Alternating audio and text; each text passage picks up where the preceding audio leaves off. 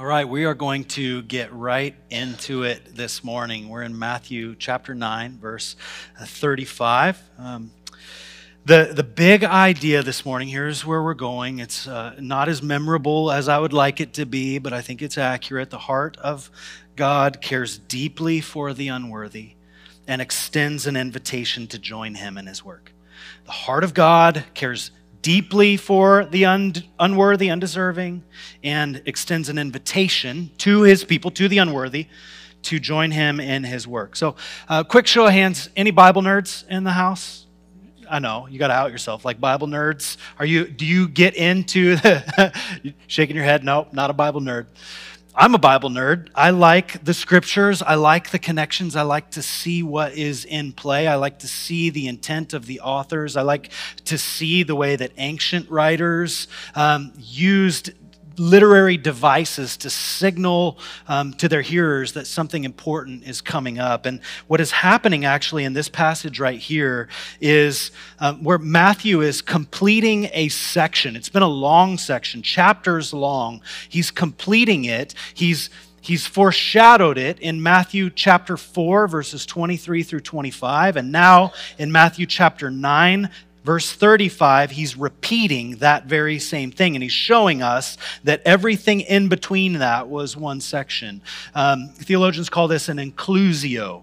Everything included between those two bookends here are one theme. So Matthew today is completing a section, and he's beginning another section. So in Matthew 4, 23 through 25, almost word for word says the same thing as Matthew 9, 35, where we are this morning. And Jesus went throughout all the cities and villages, teaching in their synagogues and proclaiming the gospel of the kingdom and healing, quote, every disease and every affliction. He has been showing us, beginning in Matthew, the end of Matthew chapter 4 through 5, 6, and 7, that's the Sermon on the Mount. And then through chapters 8 and 9, the Sermon on the Mount shows us the authority of Jesus' teaching. And then chapters 8 and 9 show us the authority of Jesus' healing, his power, his authority.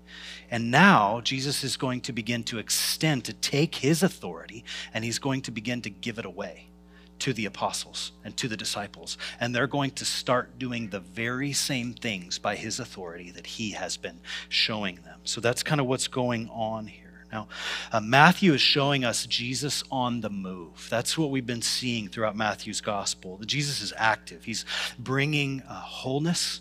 He's bringing authoritative teaching, which means effectively that Jesus wants to see people affected and formed into something new and into something more. All of us have a sense that there is more for us, and God does want more for us. He wants our sanctification.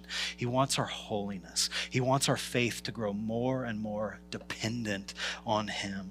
Jesus is also a herald, which means that he has been proclaiming. He's been proclaiming good news. The first word might not sound like good news initially to us. The first word of Jesus' ministry is repent. But what follows that is, for the kingdom of heaven is near or is at hand. And repentance is actually really good news. When God comes to us and says, hey, change your mind about who you think I am. I'm better than you think I am. That's actually a really good news statement. Repentance first starts in the mind and starts with us changing our minds about who God is. And then our way of life begins to follow. Now, additionally, Jesus is a great healer, which I've just said has been Matthew's focus in Matthew chapters 8 and 9. And in 8 and 9, Matthew 8 and 9, Matthew has given us 10 examples of Jesus' wide-ranging authority. So Jesus is speaking to the water and the waves, telling the weather literally to be still. He's casting out demons. He's healing blind people. He's healed a paralytic for life. He's brought a young girl back to life from the dead. He's healed a woman who has been suffering for over 12 years. Matthew he's describing here, let's just orient ourselves in Matthew 9, 35 and 36, that Matthew has gone throughout all their cities here. He's healing every disease and every affliction. So I want us to get this right. What does Matthew mean? Is Matthew saying that Jesus has healed everyone's every disease and affliction? Or is is Matthew trying to show us that there are no diseases and no afflictions which Jesus doesn't have power over? It seems that Matthew has put forward the examples that he has in chapters 8 and 9 in order to show that Jesus has the power within him, available to him, to heal anything and to heal anyone who comes his way. There's nothing and no one outside of the scope of Jesus' authority. And what's so cool, I think, about this passage is that we're going to see Matthew begin to reveal how Jesus felt about people. He's going to show us in some real, with verbatim, with words out of Jesus' mouth, how he felt about these crowds. And then Matthew is really going to hit it on the nose in Matthew chapter 11, where Jesus describes the condition of his very own heart. But Matthew is showing us here the heart of God toward people. That's what we need to see in this passage. These are sentences that you and I cannot afford to neglect because they build our trust in who Jesus is. I've lived a good portion of my story, about 15 years, questioning Jesus' heart toward me. And I've heard enough of your stories to know that you've lived a good portion of your life and maybe are there now where you're questioning his heart towards you. So all of us together, our own hearts are these performing, duty-keeping, religious hearts that are pretty similar. We are inclined to base Jesus' heart toward us on our faithfulness to him. That's our inclination. So if I'm doing well, I have a kind of an abiding sense that God is more pleased with me and perhaps loves me more. If I'm doing really poorly, that I might be out of the family. And we kind of go in and out. I grew up in a denominational stream where I never felt secure in the Lord's love for me. So I want to just ask you a question here that I want you to ask yourself. If your faithfulness is what motivates Jesus to love you, where does that leave you? If your faithfulness is what motivates him to love you and to stay with you and to remain faithful to you, where does that leave you? Does it leave you in a state of security, or does it leave you in a state of perpetual insecurity? So I just want you to be kind of asking that question as you go. Now, Matthew was one of Jesus' disciples. So the words that we're hearing coming off of the page this morning, Matthew was hearing the tone of Jesus' real audible voice in his own ears, and Matthew was seeing the things that Jesus was doing with his own eyes. He lived on sight, on scene with Jesus for a period of 3.5 years. And he records that Jesus said that Jesus had compassion on these crowds because they were harassed and helpless. The literal kind of idea of this phrase, harassed and helpless, means that they were torn and thrown down. It's the idea of a sheep or a piece of livestock being attacked by a predator, a threat. Being torn and thrown down. These crowds, Jesus says he had compassion on them because these crowds were like a sheep without a shepherd. They were people without good pastors. The word shepherd in the Greek is poimen. Pastor is where we get that word. Pastor means shepherd. Last week, I said something about the crowds. I mentioned that the crowds posed problems for Jesus, which is one of the reasons that Jesus he often sternly warned the people who he would heal not to go and say anything about him. His time had not yet arrived. He didn't want these crowds whipped up in a kind of traveling miracle road show. It was causing some problems. But here is where I've come to more clarity this week as I've just been studying this passage. Though these crowds presented challenges for Jesus, his posture toward them was always compassionate. He did not view them as an imposition. They wore him out for sure, and he'd have to go and escape and recharge with the Father and in prayer and in the wilderness. But his posture toward them was compassionate. And I think no doubt that's what Matthew impresses on us right here in this passage, that Jesus got a serious ache in his gut when he saw how these crowds were not being shepherded well, These are the people of Israel. They were not being shepherded well, and he wanted to do something about it. He got a literal pit in his stomach. So first, we're seeing something about the heart of Jesus Christ, and I want to just develop that theme a little bit more. The heart of God, the heart of Jesus Christ cares deeply for the unworthy. I want to shine light on a couple of things in this passage that I think are important to us, that are happening specifically with this phrase, sheep without a shepherd. There's Old Testament significance to this phrase, sheep without a shepherd. There's historical significance here. Jesus is developing a theme. We're seeing the consistent heart of God shown throughout the scriptures, now being evidenced by the way Jesus is responding to the crowd. So that's the first thing. There's Old Testament significance. The second thing is that there is real-time significance for us. I want to show us briefly why it mattered then to the people who Jesus was interacting with, these crowds, and why it still matters to us today. So first, the Old Testament significance of this phrase, sheep without a shepherd here. This language, it actually shows us the heart of God toward his people throughout history. This all didn't change when Jesus arrived on the scene. So I want to call us to, these won't be on the screen, but you can just listen along and I'll give you some context for where they fit historically. But I'm starting in the beginning and I'm moving throughout Israel's history and then close to the time of Jesus and then Jesus saying it himself here. So beginning with Moses, God said to Moses, as Moses was about to transition the leadership of the people of Israel out of his hands and into the hands of a guy named Joshua, the Lord said this in Numbers chapter 27 to Moses. Let the Lord, the God of the spirits of all flesh, so the one who created everything, let the Lord appoint a man over the congregation of Israel, who shall go out before Israel and come in before them, who shall lead them out and bring them in. So somebody who's in their public view as their leader, that the congregation of the Lord may not be as sheep that have no shepherd. There's the language.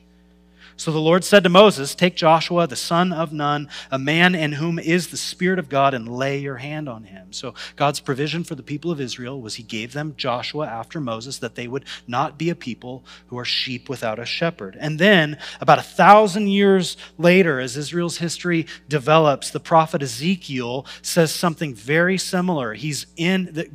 The people of Israel have been like sheep without a shepherd. They've wandered and walked away from God. And now the Babylonians have come in and sacked Israel and carried off a bunch of captives into Babylon and decimated Jerusalem and decimated the temple. And now Ezekiel is a prophet who is ministering to the people of Israel. And he says this, so they, the people of Israel, were scattered because there was no shepherd. And they became food for all the wild beasts. My sheep were scattered. They wandered over all the mountains and on every high hill. My sheep were scattered over all the face of the earth with none to search or seek for them. They were a people in captivity by oppressors. And then if you fast forward, the people were in captivity by Babylon, and then Babylon gets conquered by Persia, and then the Persians let the people of Israel go back to Jerusalem and rebuild the temple, but they're still an oppressed people, but now they're back in HQ. They're in their headquarters, and they're able to renew some of their life of worship together. And the prophet Zechariah says this about them, though. The people wander like sheep. They are afflicted for a lack of a shepherd. My anger is hot against the shepherds, hot against the leaders of Israel, the priests in the new temple. And he says, I will punish the leaders, for the Lord of hosts cares for his flock. So we see that there's some Old Testament significance here in this phrase that now Jesus is using. He's looking out on the people of Israel, these crowds who are coming to him for healing, and he's going, I've got compassion. I've got an ache in my gut because of the way these people are abused. The people, the leaders of Israel are not shepherding them well. They are like sheep without a shepherd.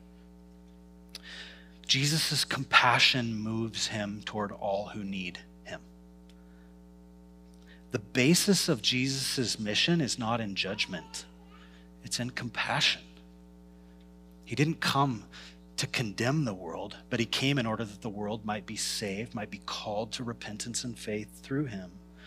The New Bible Commentary, which I've been using, talks a bit about this word compassion and says that compassion is a strong word for an emotional response, which always results in caring action. So compassion is a pretty strong word for an emotional response, a pit in the stomach that always results in movement of care and caring action.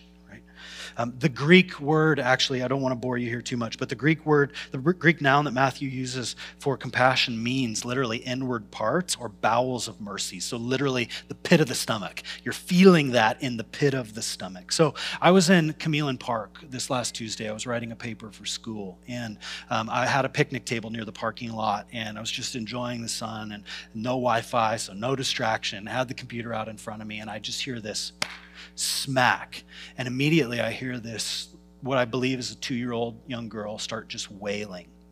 And I look over and I see who I think was her grandmother and maybe her older sister, about 4 years old, and then her granddad. And they were all kind of coming back to their car. And I'm witnessing, I'll just call her grandma, I'm witnessing grandma being super rough with this girl, being harsh in her tone.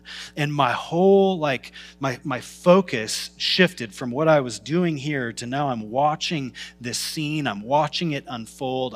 My mind starts to race. I start to think do I need to get up? Do I need to intervene? I'm trying to assess the situation. And I as I kind of got some more understanding about what was going on, I think this girl was being mistreated, but it was nothing that police would intervene with. It was I had no ground to stand on, and I began to fear that I would likely make things worse for this little girl if I were to get in there and start mouthing off to grandma.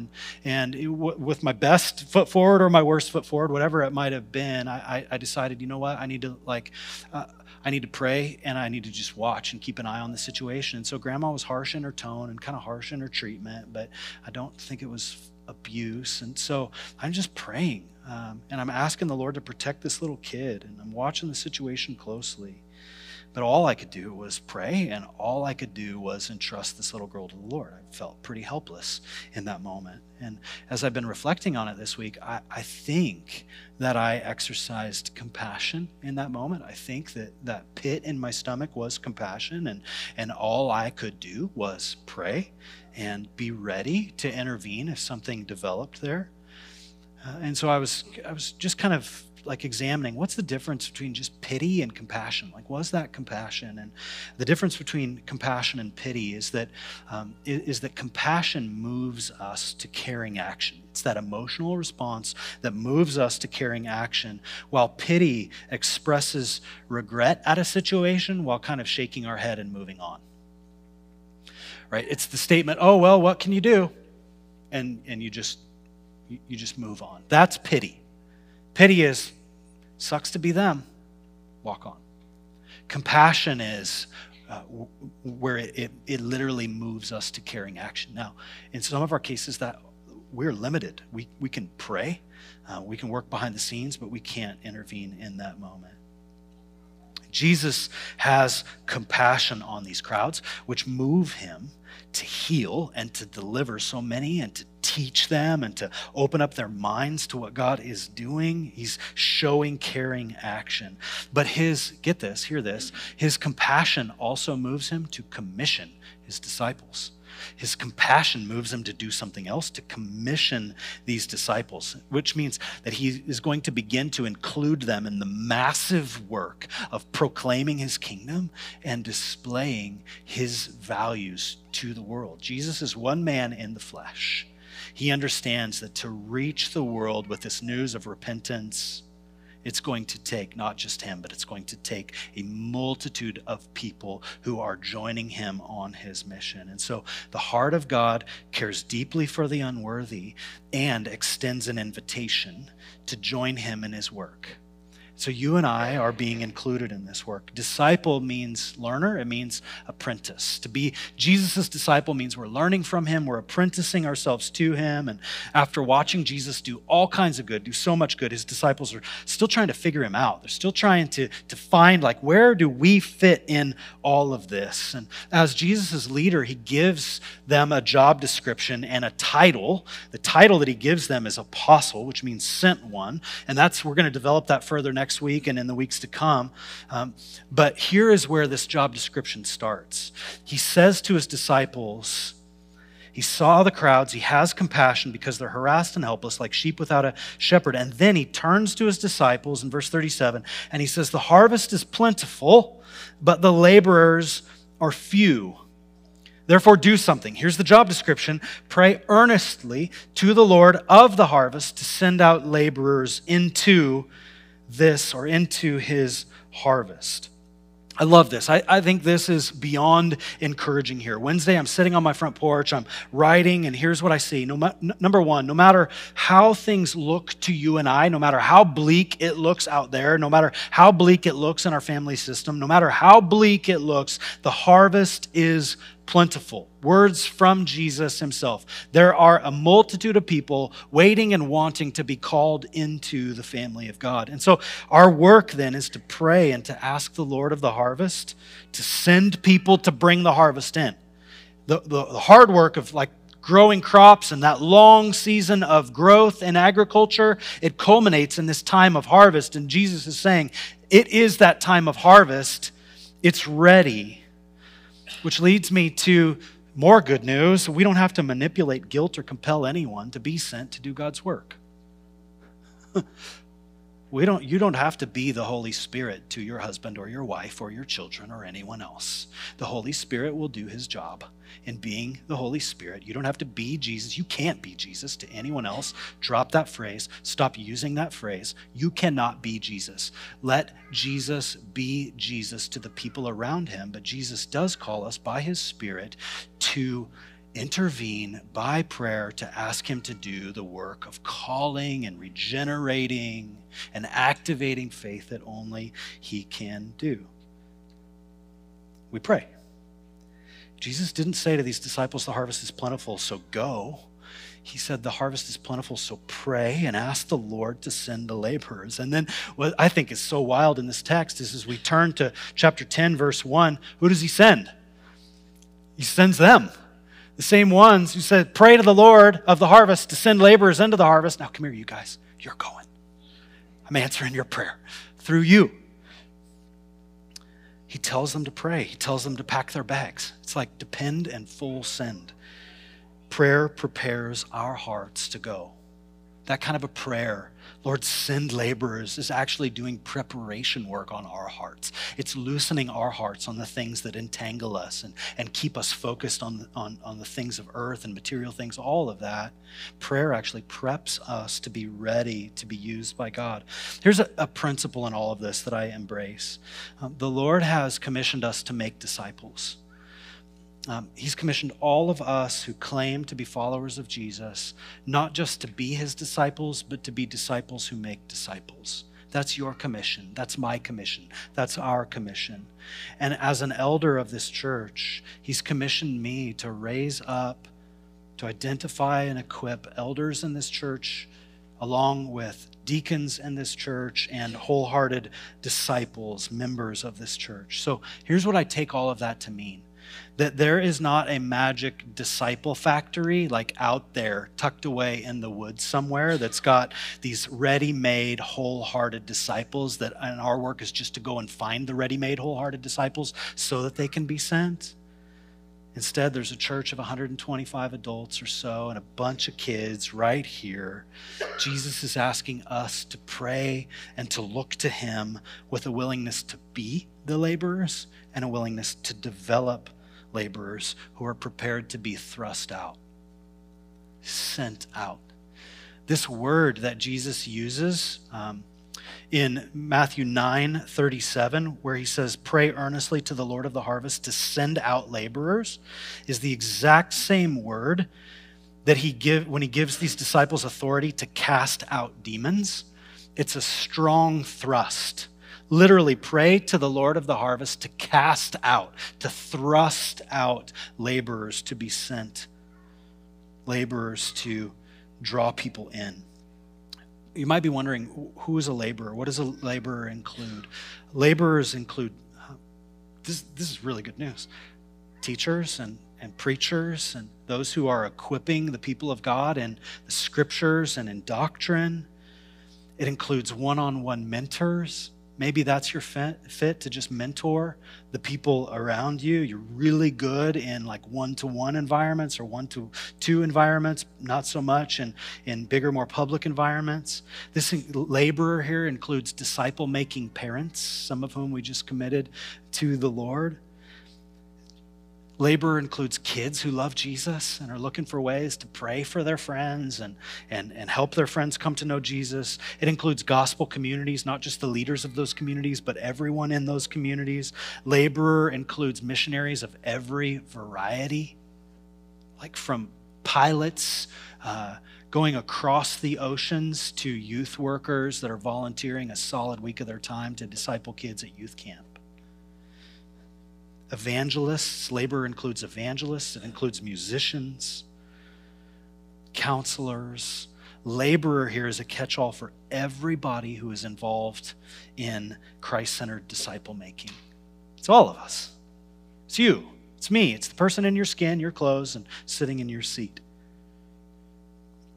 Harvest, there's kind of a development here with Jesus when he uses this word harvest. In the Old Testament, it's equated with judgment. Oftentimes, when God is talking about the harvest in the Old Testament, he's saying the harvest is ripe, the people are disobedient, I'm about to judge them. But Jesus' use here is different. He's so optimistic. I love this about him. The harvest includes a multitude of people primed to be brought into the family of God and made sons of daughters. I love the optimism of Jesus. When you read the Gospels, there's times where he's like, man, you have little faith. But there are also times where he's just purely optimistic. I mean, he has a real handle on things. Now, chapter 10, verses 1 through 4 is about the disciples' commission. It's not about their selection. They've already started to kind of follow Jesus in his ministry, but now, for some reason, 10 chapters in, Matthew decides to name all of them. And he gives us the names of these 12 that Jesus called, that Jesus hand-selected. And we only know something concrete about roughly half of the 12. The other half are totally obscure. Like, do you know anything about Thaddeus? Do you know anything about Bartholomew? Do you know something about Judas Iscariot? But there's another one. Do you know anything about him? Simon. So, you know something about Simon, right? We know something about Peter. We know something about James. We know something about John. But the guy who introduced Peter to Jesus was Andrew. Do you know much about Andrew? We don't know much about Andrew. We know something about Thomas. What's he famous for? Right? We can all identify with that. I don't mean to insult anybody, but we're most likely to be counted among Jesus' obscure disciples. I'm good with that. Does it make us less worthy if the world doesn't know our names or our deeds? Does it make us less loved by God, used by God?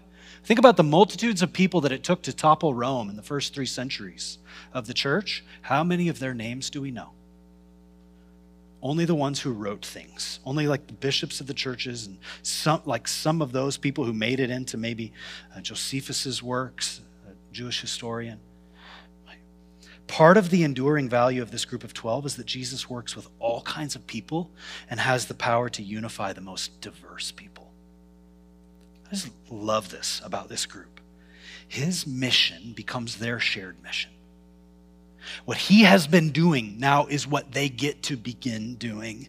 This is the beginning. This is kind of like the hint. It's in the bud of the Great Commission that's going to come at the end of Matthew's gospel. Think about this too. We have 2 really extreme sides represented in this gospel. There's the guy who's writing what we're reading here, Matthew. He identifies himself in this list with his vocation, tax collector. A lot of people accuse the writers of the scriptures of trying to clean things up, trying to control people. But what we often see are the flaws of the disciples just put front and center. We see that with Peter a lot. Matthew is identifying himself on purpose as a transformed tax collector, a former enemy of the Jewish people. So Matthew finds himself in this group, but also this guy that Keith mentioned, Simon the Zealot, finds himself in this group. Matthew is all about shaking down his fellow brothers and sisters, Jews, in order to take that money a little off of the top for himself and then take that money and give it to the Romans. And then Simon is all about about national identity and national pride. He wants to see Israel restored. He wants to see the oppressors, the Romans or whoever it is in power, kicked out. If the main thing for each of those guys and the remaining 10, if the main thing for each of them remained their main thing, there could be no reconciliation and there could be no shared mission. Something had to give in order to unify them. Something had to overwhelm their loyalties. Something had to overwhelm their individualized main things. They had to share something. They had to share someone in common whose value overwhelmed their previous values. Jesus means to overwhelm the values of his disciples till the only one remaining at the top is him. This list of the 12 here were youngsters in the scheme of things on the path of following Jesus. These guys had not done anything impressive. They're more liability to Jesus than asset. They'd gotten rebuked at least once in Matthew's account for having little faith, tiny faith, as they're out getting tossed about by the storm on the Sea of Galilee. They were targeted at one point by the Pharisees as the Pharisees are questioning them about Jesus, and Jesus had to step in and kind of shield them from the Pharisees' accusations because they were probably going to get themselves in some trouble. Now this lowbrow band of 12 disciples is having the God of all creation bestow his authority on them with an invitation to join him in his mission to his world. They've not merited an invitation to this kind of authority. It's amazing. Huge responsibility, huge cost.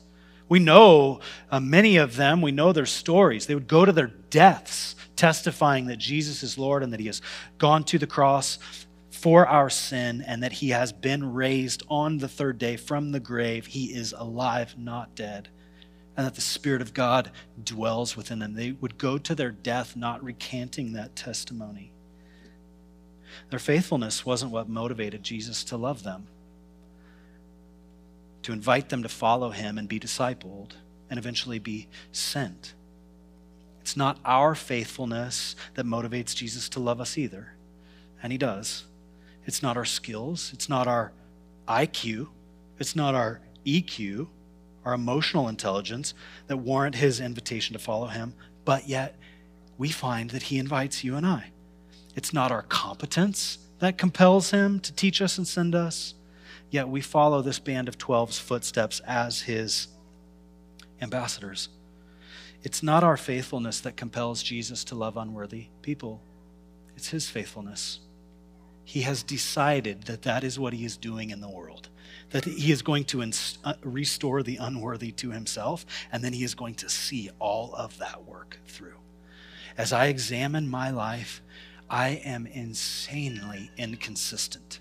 I'm inconsistent in my eating. I'm inconsistent in my exercising. I'm inconsistent in my rhythms with the Lord. I'm inconsistent in my attention to my kids, my affection to my kids, my anger with my kids. I'm inconsistent across the board. The only thing that is consistent about me, it seems, is my inconsistency. And yet, the Lord Jesus has called me to share in his mission. And he's called you. And it's not like pastor and amateur hour here. We are all equals at the foot of the cross. We are all equally called by Jesus into his mission. And it's a testament to his goodness. He wants you and I with him on his mission. And it's not your competence that qualifies you. It's his faithfulness that will work with you and transform you and I over time and send us and accomplish what he wants to accomplish through us. Praise be to God. Here is one thing this morning that I just want to put on your plate. Jesus invites us to pray. Therefore, pray earnestly to the Lord of the harvest. So how can we join him in that? This may seem cheesy and corny to you, but it's been really effective for me. So I just want to lay it before you. On my watch, I was talking to somebody when they came in this morning. It was 10:02 and my watch started buzzing. And the label on my watch just says laborers. And since the end of January at 10:02, so Luke has an account of this in Luke chapter 10, verse 2. And so I set my watch for 10:02 a.m. every day. That it just says laborers, and it just starts vibrating on my wrist. And I have these little moments of like whisper, kind of breathy, like, Lord, send laborers prayers. And other times I'll squeeze in 30, 45 seconds, 2 minutes, 3 minutes, like whatever it is. In that moment when it hits, I'm just consistently saying, Lord, send laborers. Lord, send laborers. So you could set an alarm for 9:38 a.m. every day, which is Matthew chapter 9, verse 38. You could set it on your phone, or you could set it on your watch. You could just label it laborers. I've been doing this since the end of January, and I can tell you this, with consistency, probably 75% of the time that this goes off, I'm interacting with that prayerfully. I'm kind of switching my mindset. I'm praying, and then I'm back to what I'm doing, or I'm in the middle of a conversation. Lord, send laborers. And you know how you can have a couple of conversations at once in your mind? Like, that's happening. And so there have been just so many opportunities for me to pray in this direction because of this cheesy little alarm on my watch. So I'd invite you to respond to this passage. Jesus is commanding us to pray earnestly that he would send laborers because the harvest is ready. So give it a shot. See what you think. Let it ride on your phone. If you accidentally turn it off, go a month and then recognize it's still there, flip it back on and just keep going. May we obey the Lord Jesus. Would you pray with me? It's a simple step of obedience. Father, help us to do that, to simply obey you, to love you in the way that you call us to. That we would be a people who are consistently pushing back on the amount of how cleaned up we feel being what justifies us before you. Would we stop basing our justification on how we're being sanctified? You are working with us, flawed people, but redeemed people. We do sin, and so we are sinners, but you have justified us, and so we are saints. And so we live in that tension. Would you help us to remain faithful to you, to turn from our unfaithfulness when we see it? And we thank you, Father, Son, and Holy Spirit, for being so faithful to us. We love you. In Jesus' name.